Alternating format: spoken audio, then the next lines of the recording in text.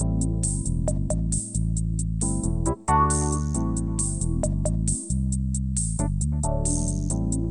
listening to the After the Show movie podcast brought to you by ascully.com. And here are your hosts, A Scully and Sid Talk.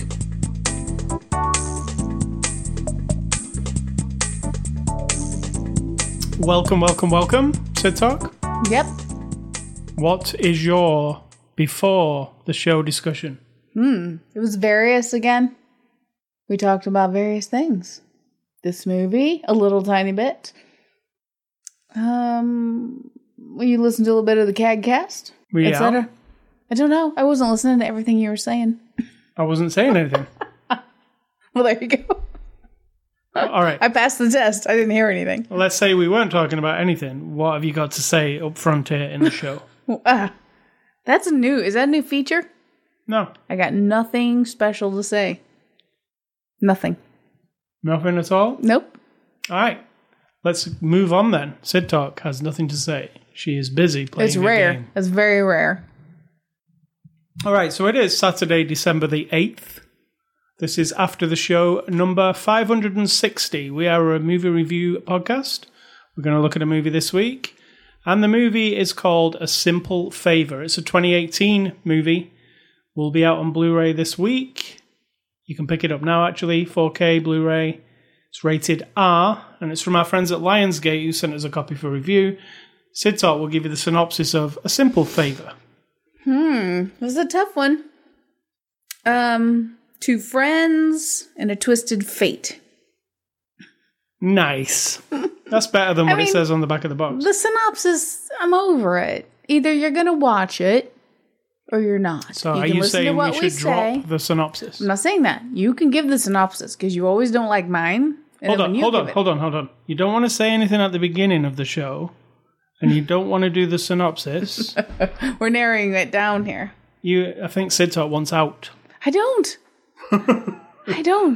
I like the podcast. It's just got some extraneous materials. Well, some days we have a big before the show discussion. Some days we don't. And just because you don't like the synopsis doesn't mean, the people don't know what we're talking about. Then, as I've stated, and regular listeners will attest to, I tell you to do it. And then you don't do a very good I would just read off the back of the box. Yeah, exactly. You don't do a good synopsis So if you don't either. like that, then you come up with a synopsis. I just did.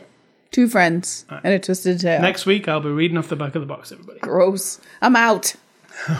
So, A Simple Favor, there'll be lots of spoilers in this review. So, because you can't really discuss this movie without spoilers, right? True, because it is... Even the setup is a spoiler. Is it?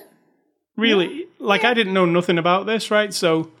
Yeah, absolutely zero. If you just told me who the two characters are, it would start to be a spoiler, you know?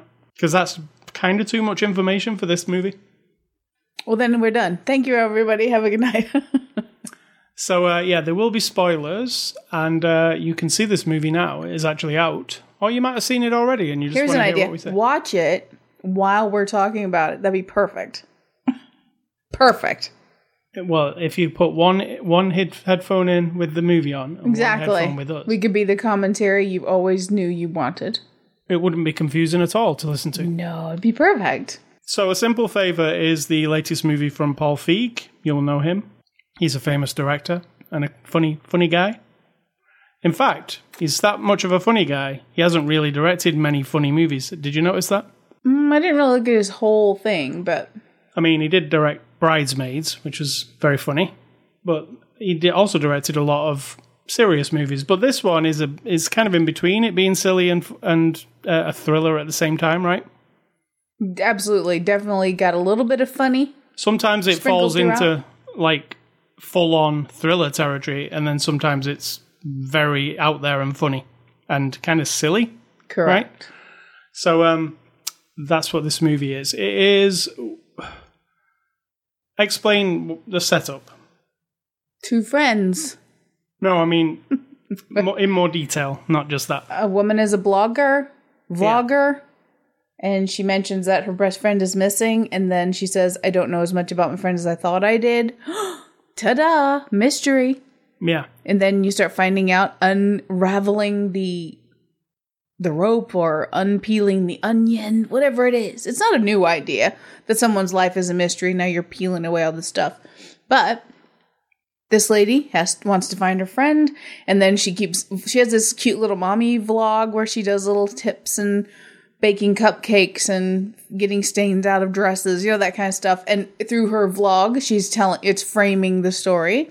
And then throughout the story, in one of her vlogs, she's actually directly talking about what's happening in her life. So it's kind of interesting. That's kind of an interesting little tool to use. Yeah, and it's based on the book of the same name, which I just looked at the book on Wikipedia, and it's very loosely based on the book. There's a lot of changes in that book. Yeah. I mean, there's a lot of changes in this movie. This movie has a distinct style as well. It uses this, 60s French music for its, soundtrack, which gives it an interesting feel. It's really brightly... It's not like a gloomy, dark movie. It's very brightly lit. Everybody's got really colourful costumes. It's stylized. Nobody really wanders around dressed like that, do they? I don't know. Somebody probably does. Like that fashion designer guy, maybe they do. I wouldn't discount that, but yeah. It's got a particular style to it, though. Everything's a little bit heightened and a bit... Definitely. It gets a bit silly at times, I thought. I agree. Especially the climax, It got a bit hokey, unfortunately, but then it's balanced out. Every time that happens, it gets balanced back out, and so I was okay with it. Yeah, I was okay with it, but there was times where I was like, what tone are we going for here? Because, I would say the first 20 minutes where it's trying to explain everything to you pretty fast, but it does it in a light-hearted comedy way. There's a lot of funny stuff but then there's some Blake Lively's character swears a lot, so it makes it a little bit edgier than that. But then Anna Kendrick's character, she kind of seems like a character from a movie like Bridesmaids or something. She's a bit, fun, and there's a lot of jokes revolving around her. But then it starts to get, when the mystery starts to come to light, it starts to get dark, and then there's a part in the middle of it where it feels very dark, right? Absolutely. It actually feels like Gone Girl or something like that, like something that's actually played seriously. Especially the part... Because when you consider what's actually gone down, we're talking about murder and plotting and, all kinds of dark shit. Yeah. All kinds of murder. And then you're like, whoa. And then something silly happens and you're kind of torn back and forth, which is what I really enjoyed about it. Let me just say that. I really enjoyed this movie a lot. Even though it had those moments of, I was a little dial it back. But then I thought, but that's balancing out what my mind is telling me. That's dark. That woman, the main character, not our cute little momsy one, she is effed up. And you gotta balance that out with a little bit of whatever the opposite of that is. So I appreciated it. Yeah, there are parts during the middle of the movie where it just full on feels like a thriller, but then it cuts to like at the end something really horrible happens. And then it cuts to that guy doing a one-liner, that kind of gay neighbor. Yes, I didn't like him. Didn't that they're the parts where I was like, wow, that does... I don't know that's fair to say that he's a gay guy. He's just a dad. I mean... I would call him gay neighbor. I don't think so. But, I mean, that's unreasonable, I think, from what we see and hear from him. But I just think he's just a dopey dad. But, his one-liner about, Priuses... Yeah, it's dumb. That's where I was like, oh, that kind of drags this movie down a bit, those kind of things. Yeah, that one. Yeah, that one in particular. Whoever thinks that's funny, it doesn't really fit with what else is happening on the screen. That belongs in Bridesmaids rather than this. You know what I mean? That's how it feels. So I got this case of, double identity on this movie, which I'm assuming that's what it was supposed to have, but sometimes it took it a little bit too far. I would have reined it in, like you said. A little bit. Now, on the other hand, I did like the mystery. I thought the first act was really, really good. And I said to you, I like it when I don't really know where this is going at all. But then when it did start to go where it was going, it came predictable then for me. A little bit. Yeah, I wasn't as oh, I'm kind of in doing... And there's a thing that happens, you know, the husband guy, Yeah. which I saw coming. It was kind of obvious that was happening while it was happening. And from that point onwards, nothing surprised me anymore. It was like, oh, okay, this is what this is. Like, it's not going to have like a super Clever moment. It's where not you super go, clever. It's more about the style yeah, than it being original or interesting as like a story. But the people and the way it is, I think, is what makes it. yeah, I do too. But I was from the build up, this first 20 minutes where I was super in it.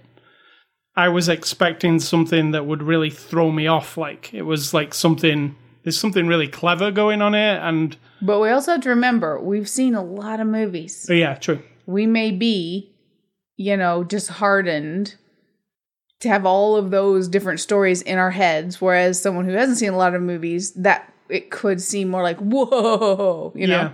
But for me, it was like, oh, this isn't what I was thinking it was. It's not quite as clever as I thought it was going to be. But then again, it was funny in parts. I wouldn't say like gut-bustingly funny, but I'd say some of the dialogue is pretty funnily written. Especially Anna Kendrick's character. Yeah, she's good. She's very good. She's like embodied this mummy vlogger type. And she's kind of... when it's funny because at the beginning she tells her like never to say sorry to anybody. That's one of your favorite things. Stop apologizing. And I agree with her reason as well. Is like, we're taught to be sorry all the fucking time. You don't have to be sorry about everything. Stop making a habit of it. Yeah. So this the character that Blake Lively plays, this like seemingly like. Well, at first, when you look at her, when she gets out of the car, I'm like, oh, look at her. She's, like, really together. And then you realize pretty quickly that she's kind of fucked up, right? Yeah. Like, the way I would say that's an understatement. The way she talks to her children and, like... No, I like the way she talks to her kid.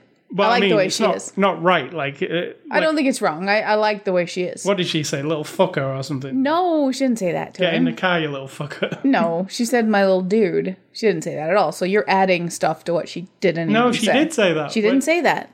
She did not. Go back and watch it. She didn't. But she's very open. And she mentioned something about, like tearing my labia when he came out of my vagina. She'll say that right in front of her kid. I don't think that's wrong. I think it's pretty funny. And, I don't think it's a judgment call to say, oh, I guess I'll rephrase then. I'll say that she is not like all the other people in this neighborhood. And she's like super rich. And she dresses like a fashion model. And drives a fancy car, and the way they become friends is a bit... I know she's basically using her, and she needs somebody to look at. Not at first, no. I really don't think so. I just think she's funny. And she's lonely, I think. So, interesting little, And so then she brings her back to the house. It's like that part didn't gel with me fully. Yeah, it was a bit quick. Yeah. And then almost like 2 scenes later, we're into like, oh, I'm going to leave my kids with you while I go somewhere, right? That is not abnormal. So I wouldn't, that's totally, there are mothers like that, yes. Absolutely 100%. Who would make friends with a person Yes. and then a week later trust them with their kids. Yes, there are mothers like that, yes. But this woman's kind of fucked up anyway, so it wouldn't... Right. I mean, she's got a plan. She's an opportunist, and that is a real personality trait in the world. So really going on to spoilers in this section here, right? Well, you can say anything you want about this movie. What did you think about the actual main plan?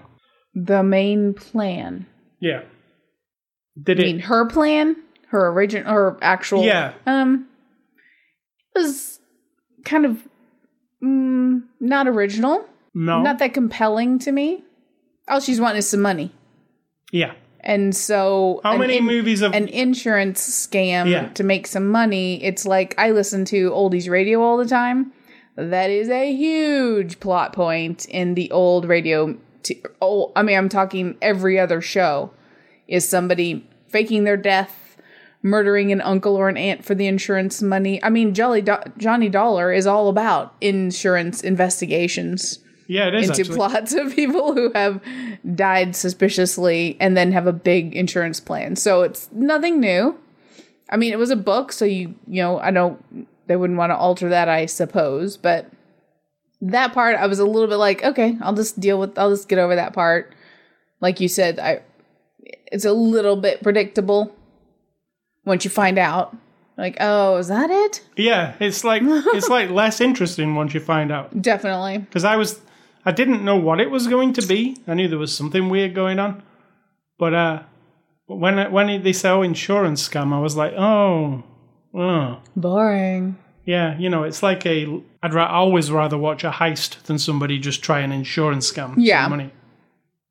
I was just looking up at, how many movies are there with insurance scams. There are loads of them. Yep.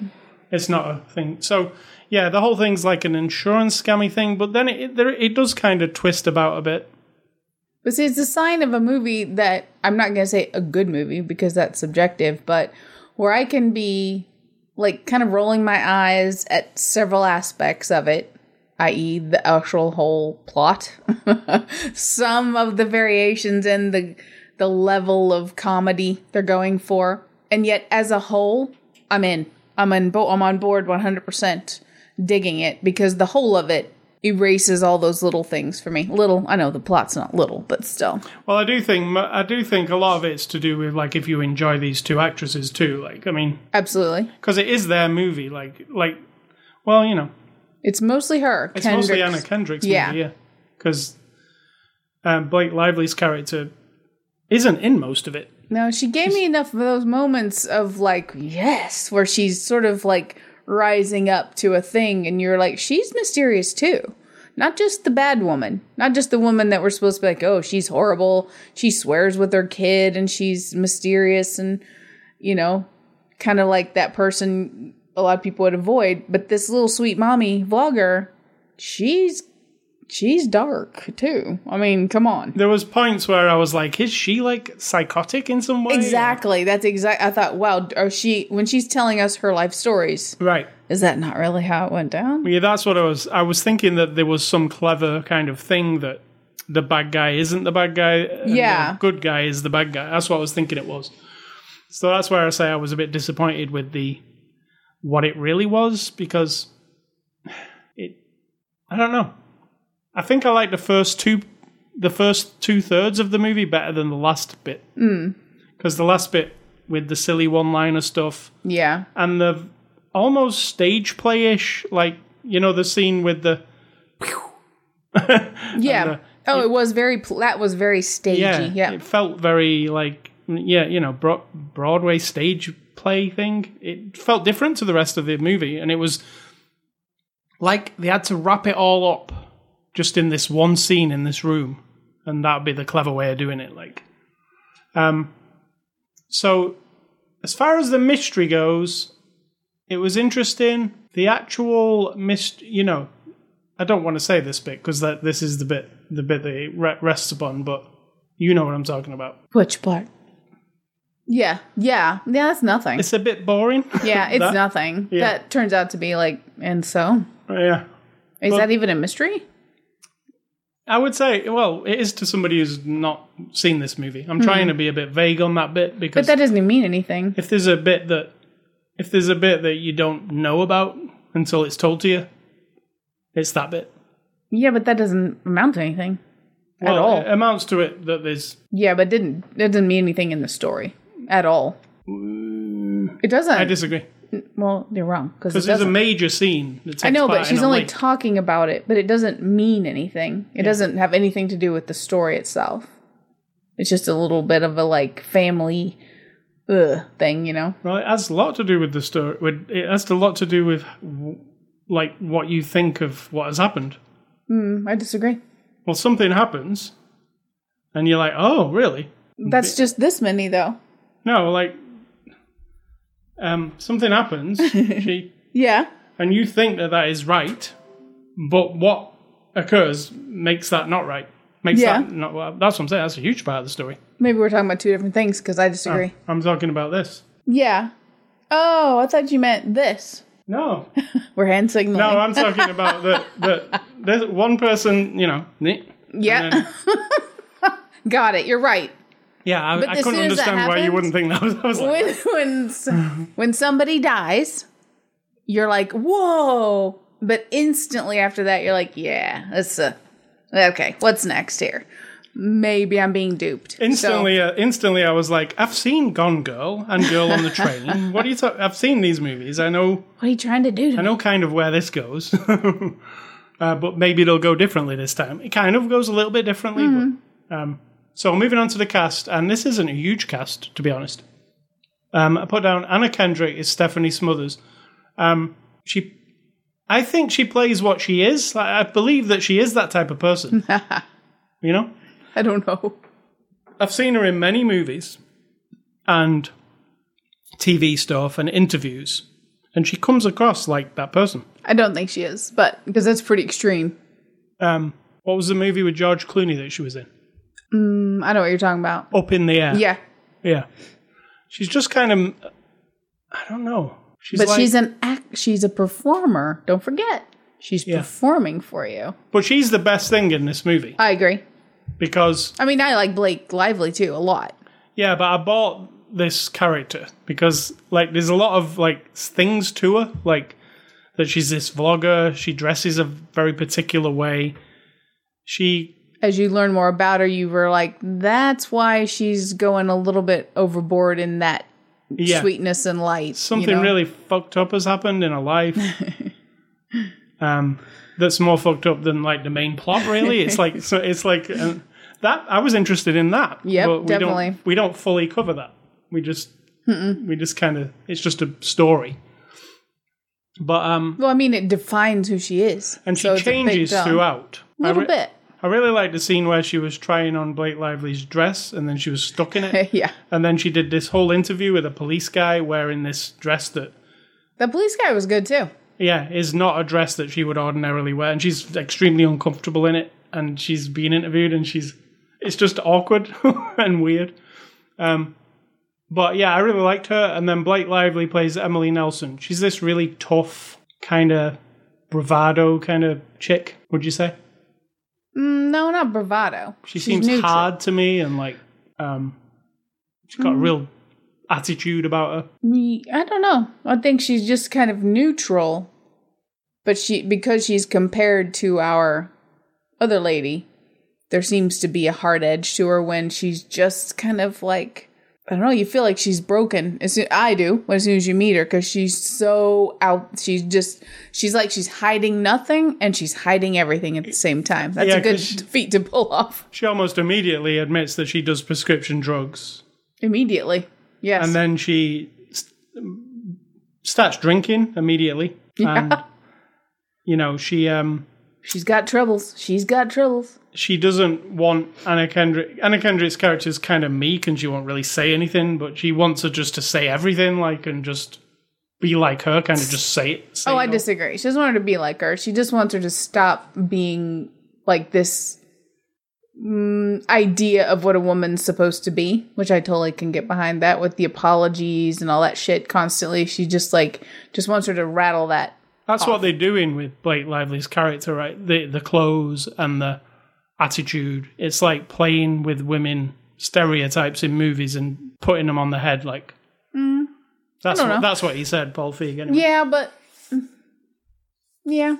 I mean that's a little. He said he didn't want he doesn't ever see certain types of women on screen, and this movie he thought he would have a chance to play with like how women always come across. But that's not necessarily true. There are lots of really strong women characters through the decades of movies that match this woman completely. Maybe you meant in this type of movie. You know? Because even if you think about Gone Girl, which we were just talking about, and Girl on the Train, the women are still like average women, right? I don't know what that means, but I guess... The way they're written. Yeah, definitely the way women are written, yes. They're not like super tough or anything. They might be a bit psychotic. Let's say broken. And then Henry Golding, who is the star of Crazy Rich Asians, so you might know him from that, is a British guy. Plays Sean Townsend, the husband of Blake Lively. What do you think of him? He was really good. I really liked him. He, EastEnders. He reminds me of Honey's boyfriend. Kind of, yeah. I swear that's his brother in real life. Don't know about that, but he had a vibe. Yeah, definitely. And then I also put down the two kids who are excellent. They were really good. There's two children involved in this. One is just like a like a tiny version of Henry.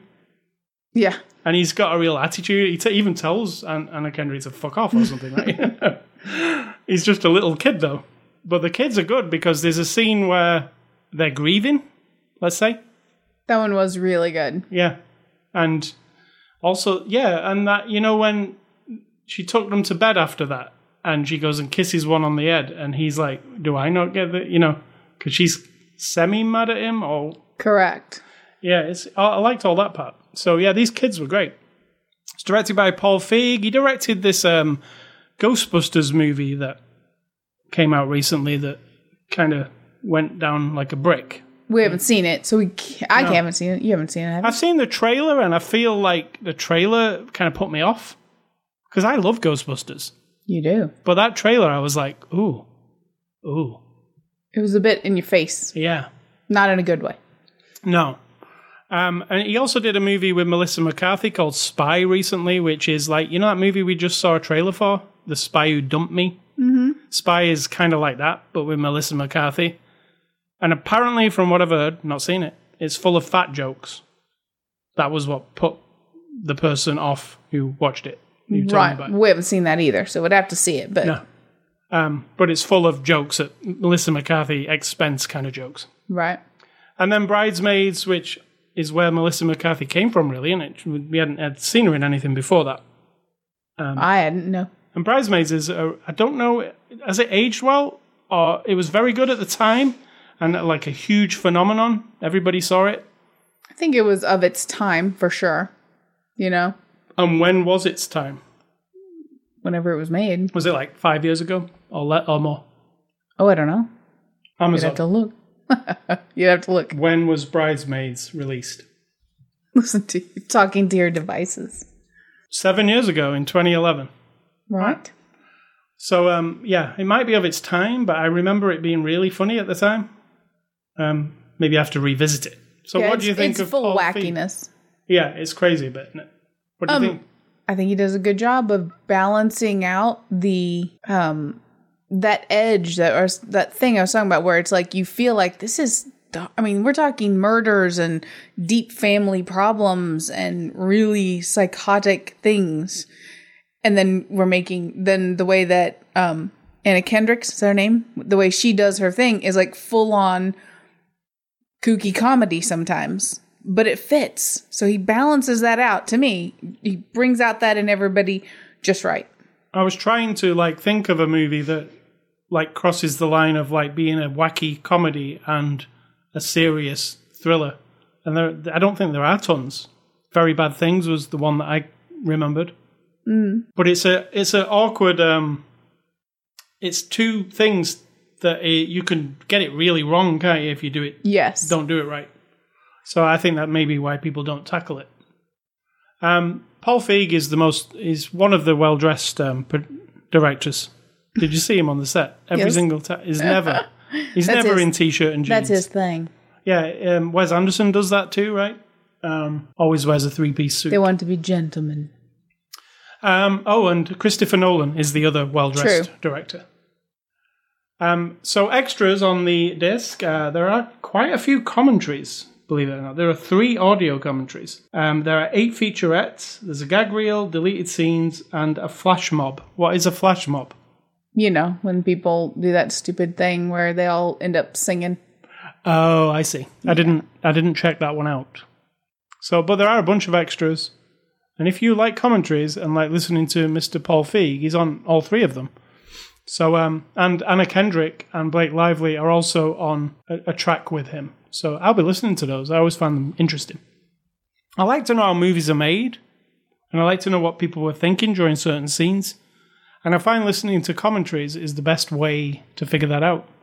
Because nobody interviews and featurettes on discs, they're never going into detail because they're really short. But when you listen to a commentary, and it's like listening to a podcast because they're there for 1.5 hours or 2 hours in this case, and you get a bit more in depth into it. You never listen to commentaries, right? No, not really. I just find them really fascinating. It's like listening to a podcast. It's like an episode of a podcast that nobody else. You feel like, oh, it's only me listening to this, because I doubt anybody else I hate listens to be a to it. downer, but that's not accurate. Do you think many people listen to the extra commentaries on Blu-rays? I don't think you're the only one. I feel like I am. Aw. Well, I don't think you are. All right, so in conclusion on the movie, like I say, I enjoyed it, but I do find it to be the line. But between- overall, like the experience of it. Overall, yeah, I liked it. Yeah. Overall. But, You would like it to be a bit more original. yeah, a bit more original and a bit less of the kind of like those jokes that I was talking about earlier. Yeah. It's almost like there were certain characters in the movie who felt like they stepped out of another movie to be in this movie for a few seconds, but they were in a different Yeah, movie. totally didn't fit. That's correct. Yeah. I would have liked less of that and more of the thriller kind of thing. But Anna Kendrick's comedy fit. It was just the peripheral characters who we didn't really talk about. I think she built the movie. Right. You know what I mean? It's built around her ability in the moments when I'm hearing her mind, this character's mind, like thinking the darkest thing, like when she's cleaning out the closet, because that's when you start getting the vibe like, whoa, is she the crazy one? Is she like the one who's like plotting and planning it all because she's having a great time, and then she pauses every once in a while, kind of like soaking it up. But then later you're like, she's just happy that her life is going better, but is she? Yeah, exactly. Or is she like horrible, you know? So I love that. So, yeah, that's A Simple Favor. You can pick it up now. It's from our friends at Lionsgate. Next week's Blu-ray review will be Marvel's Venom. We're going to be looking at that next week. Tom Hardy, one of your favorites. Mumbler. But you do can't like help it. Marvel things, so I do. it's a new Marvel thing. So, movie recommendations. I am going on, this is not really anything to do with this movie, but A Simple Favor, another movie called A Simple Plan, which stars Billy Bob Thornton and the late Bill Paxman. Is that his name? Bill Paxton? Paxton. Not man. Bill Paxman. It's a really awesome movie that is very similar to like something like Fargo. That kind of, it's got a bit of humor. It's also got a really fucked up situation in it. I don't know if tons of people saw it. It's probably 20 years old now, right? It has to be, yeah. Yeah. It's called A Simple Plan. It is really interesting what if movie, which I really like. Oh, there's some money. They find some money. What do you do with this money? Sounds a lot like Fargo, too. Yeah, it's very similar to Fargo, even the setting, but it's a different take on that. And my other one is Blake Lively. Lively? Lively, I think. I mean, I don't know if I've heard anybody it said say both ways, you know. So I don't know. The Shallows, which I really enjoyed from last year. You did. It's a really cool shark movie, and it's a survival movie. when we say this is like an Anna Kendrick like makes this movie, Blake Lively makes that movie, The Shallows, because there's mainly her in it, right? It's like a one-woman show for like 90% of the movie. That's why I don't think of it as a shark movie. I think of it as a her movie. Survival movie with her stuck. She just gets stuck on some rocks. She's injured. And you might think, that sounds and boring. There's a shark. It's not boring. So yeah, The Shallows. Yours are? Mine are, let me get over to the thing. I'm on the Christmas kick, of course, watching my Christmas holiday movies and shows. And the first one I cranked up the other day was It's a Wonderful Life. Now, It's a Wonderful Life. you can insult it, you can roll your eyes, you can be like, it's black and white, it's too old, it's too sappy. I don't care. I cried. I always cry. As soon as Mr. Gower puts the poison in the box and our little hero has to tell him, you know, Mr. Gower, you put the wrong pills in the box and it's poison. That's exactly how he sounds. I cry every time because it's really good. I mean, it's a really well-made movie. It is a little sappy, But by the end of it, Zuzu's petals, and every time a bell rings, an angel gets its wings. I don't even believe in angels or anything, but I get sucked in every time. And the other one is, because that is Jimmy Stewart, is Six Shooter, but the radio show. The radio show called The Six Shooter with Jimmy Stewart. It's really good. And I was just, oh my God. Well, a cowboy show. Cowboy show, yes. He is like a gun for hire type of guy. Right. Comes into town, kind of intimidates everybody because he's such a good shot. And if this is the years, I'm looking at this now, 1954 was when it was done. And we all talk now about season finales and series finales and, end of work. And then a lot of people think, well, that never used to happen. But I just read that on the radio show, it says that he falls in love with a woman and proposes to marry her. After a while, he gets word that another town needs him. Now, this woman has figured him out, that being the guy who goes and basically kills somebody every time because the bad guy needs to be killed, essentially, in the Old West or whatever time frame it is. He gets word that he's needed in another town. She tells him to go. He then says he'll go and come back. But then in a voiceover, now this is the last episode of the whole series, in a voiceover, well, it's all radio, it's all voiceover, but he says what's in his mind is, I'm not going back. And she knows I'm not going back. And we both know I'm not needed anywhere else. So it was actually a ruse. He just couldn't settle down and marry her. And she accepted that and let him go. I mean, that's like... That's dark. And it is. It's got some, it's got their standard, cowboyish type themes. But a lot of the stories in that show are just, I listen to classic, what's it called? Radio classics on Sirius XM. I listen a lot. What channel is that? 148. When I say a word, that's our echo. Play Sirius XM, channel 148. That's what I get. And it's really good. So, Six Shooter, and It's a Wonderful Life. All right. So, hey, Scully stuff. Nice. I've been playing some more Red Dead. I'm still not near the end. I keep getting sidetracked. I play some Red Dead. I played 3 missions.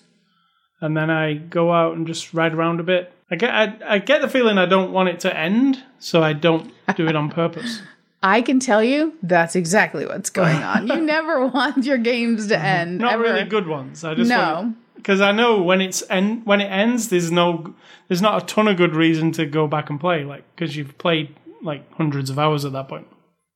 So I'm still playing it. The epilogue, as they're calling it, is Oh, so you're actually at the end. Well, I'm about 30 missions away from the end. Aw. 30 missions sounds like that's like some games are only 30 missions. This game has got a lot of missions. So anyone who criticizes this game, what do you have to say to them? If you enjoy it in the first place, why wouldn't you want it to be super long? Because that's the big complaint, is it's so long. I don't have time. And if you find it boring at the beginning, then just stop playing it and don't play it, right? I agree. That's the way to deal with something. If you do you feel like they're attacking your little game? Big game. Also this week, talking of awesome big games, Assassin's Creed Odyssey, which I've been playing since it came out with the first big DLC for the Season Pass. And it is the Legacy of the First Blade. So in the Assassin's Creed Odyssey game, where you play as Cassandra, and it's in ancient Greece, they don't really cover any of the Assassin's Creed story. It's really just a big RPG that's set in ancient Greece. And as I was playing it, I was like, well, what about the assassins? What's this got to do with the assassins? There's never any, link to them much. Well, this DLC that they're bringing up, that they just brought out, the first episode of, is all about the assassins and where they fit into ancient Greece. So they did have a plan, and everybody complaining, saying, oh, they've took the assassins out of Assassin's Creed, what's the point? Well, now you get the story of the assassins, but separate to the main game. It's out now. You can, if you've got the season pass, it will have automatically downloaded. And you go to a certain place on the map, you'll see it marked, and then you start this whole new story. You play as Cassandra, though. You're just dealing with this assassin guy, and you're understanding how he fits into the whole grand scheme of Assassin's Creed. So there's that. I've also been playing how long is it since I've played Call of Duty? It's been a while, a couple years. I can't remember the last one I played. It might have been... But let's just tell them, before that, you played every single day for about 6 or 7 years. Yeah. During its heyday, let's say, when it was huge. I played all of them. And then when it got to Ghosts, Call of Duty Ghosts, that was a really bad one. And I think I kind of got turned off it and then didn't play it for a couple of years. And then I picked it up again when Black Ops 3 came out. I played Black Ops 3. And then I didn't bother with the World War II one.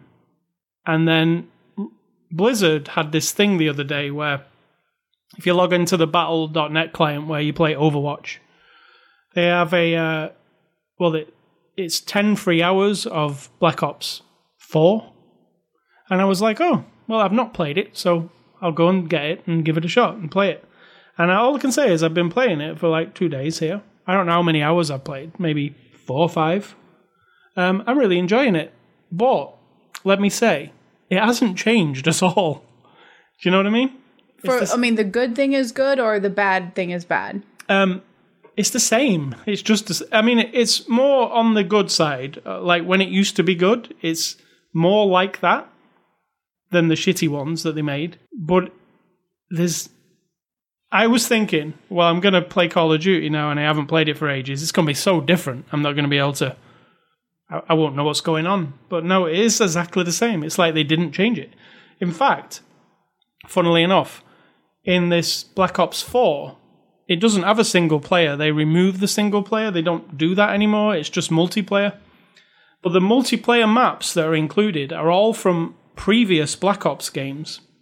There are, as far as I can tell so far, and I've played it maybe 5 hours, they're all classic maps. You'll know the maps. There's Nuketown. You'll all know that.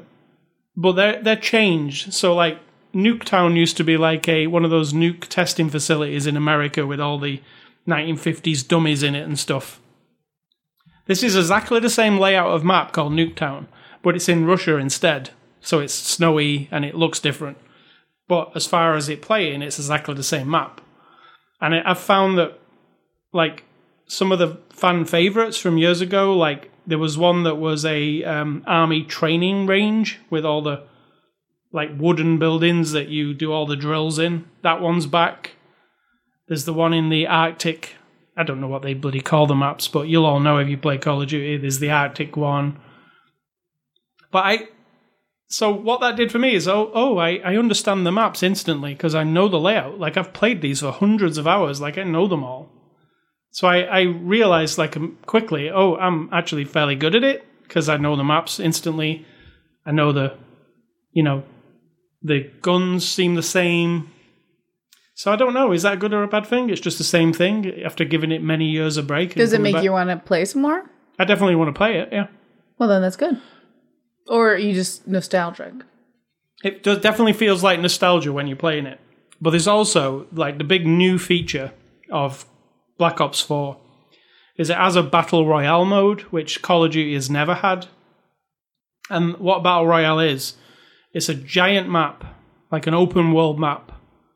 They drop 100 of you into the map from helicopters in this case.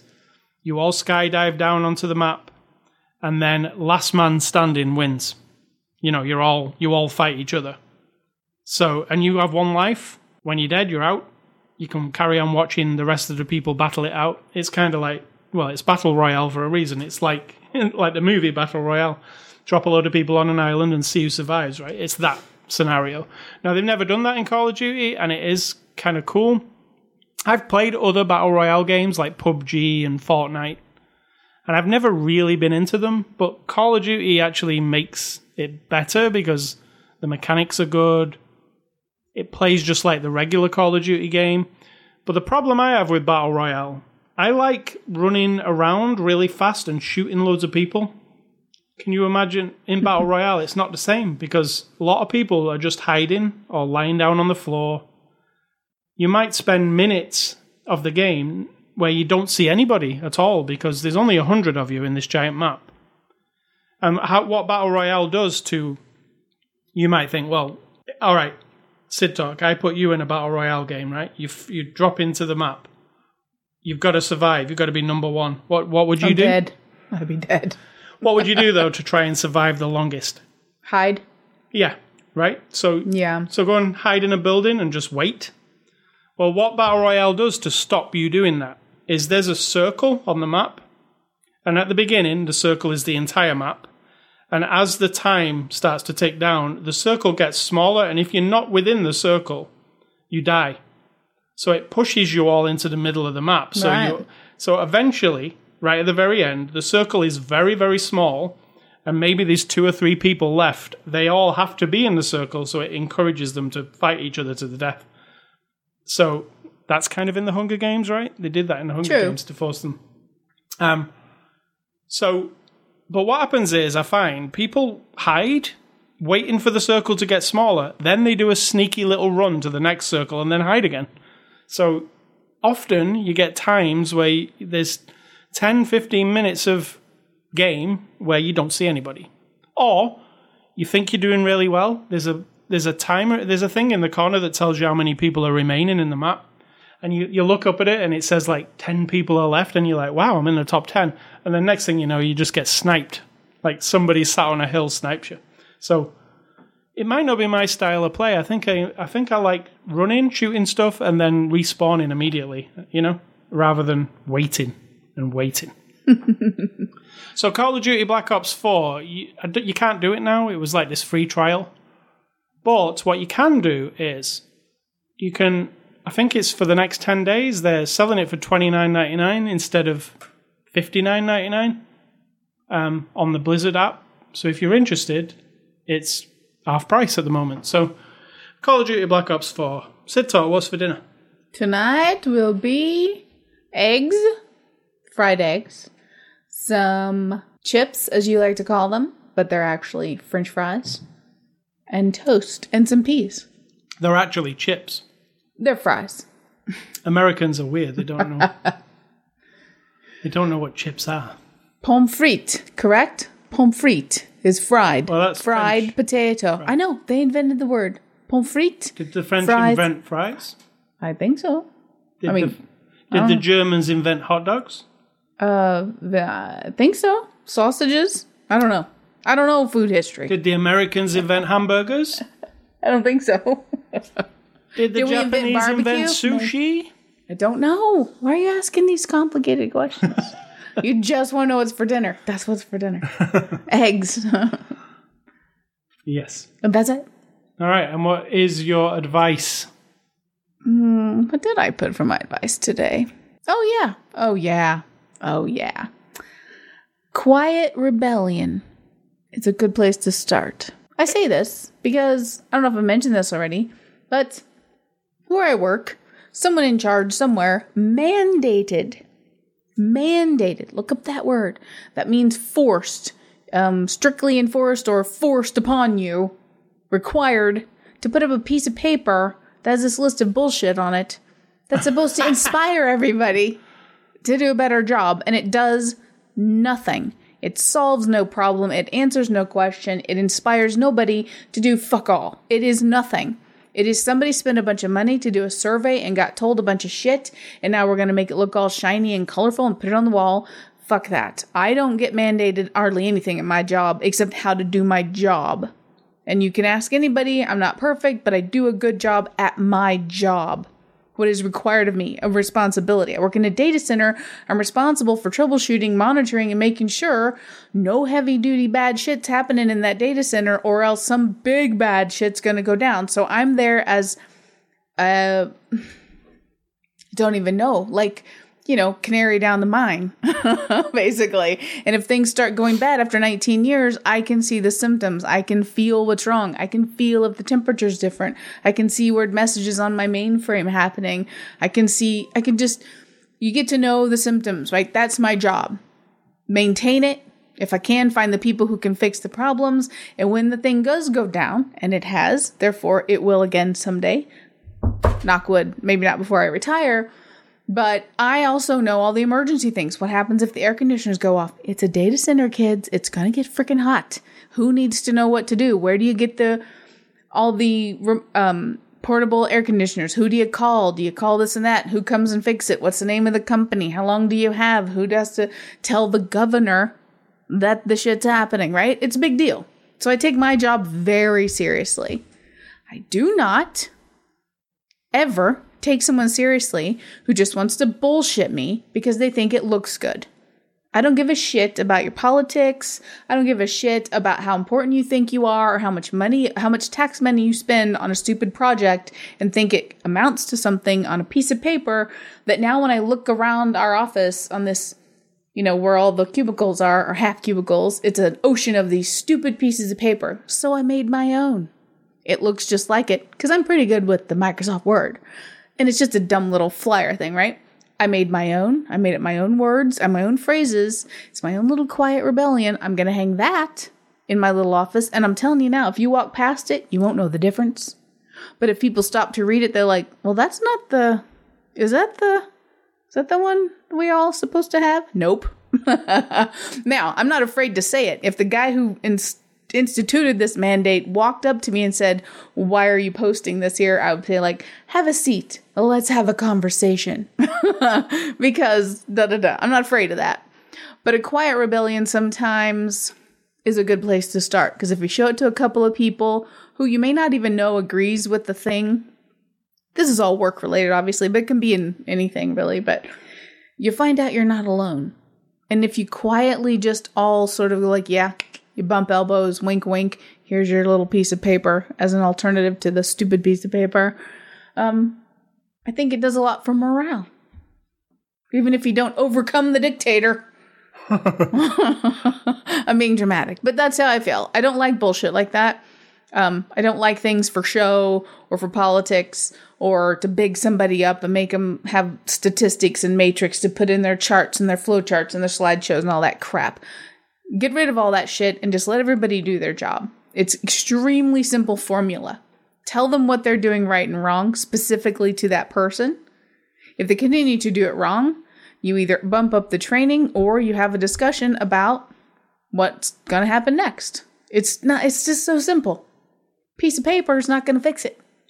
No. End of advice. All right. So, well said. Was it? Thanks. You can catch us on our website, sayscully.com, sidtalk.com.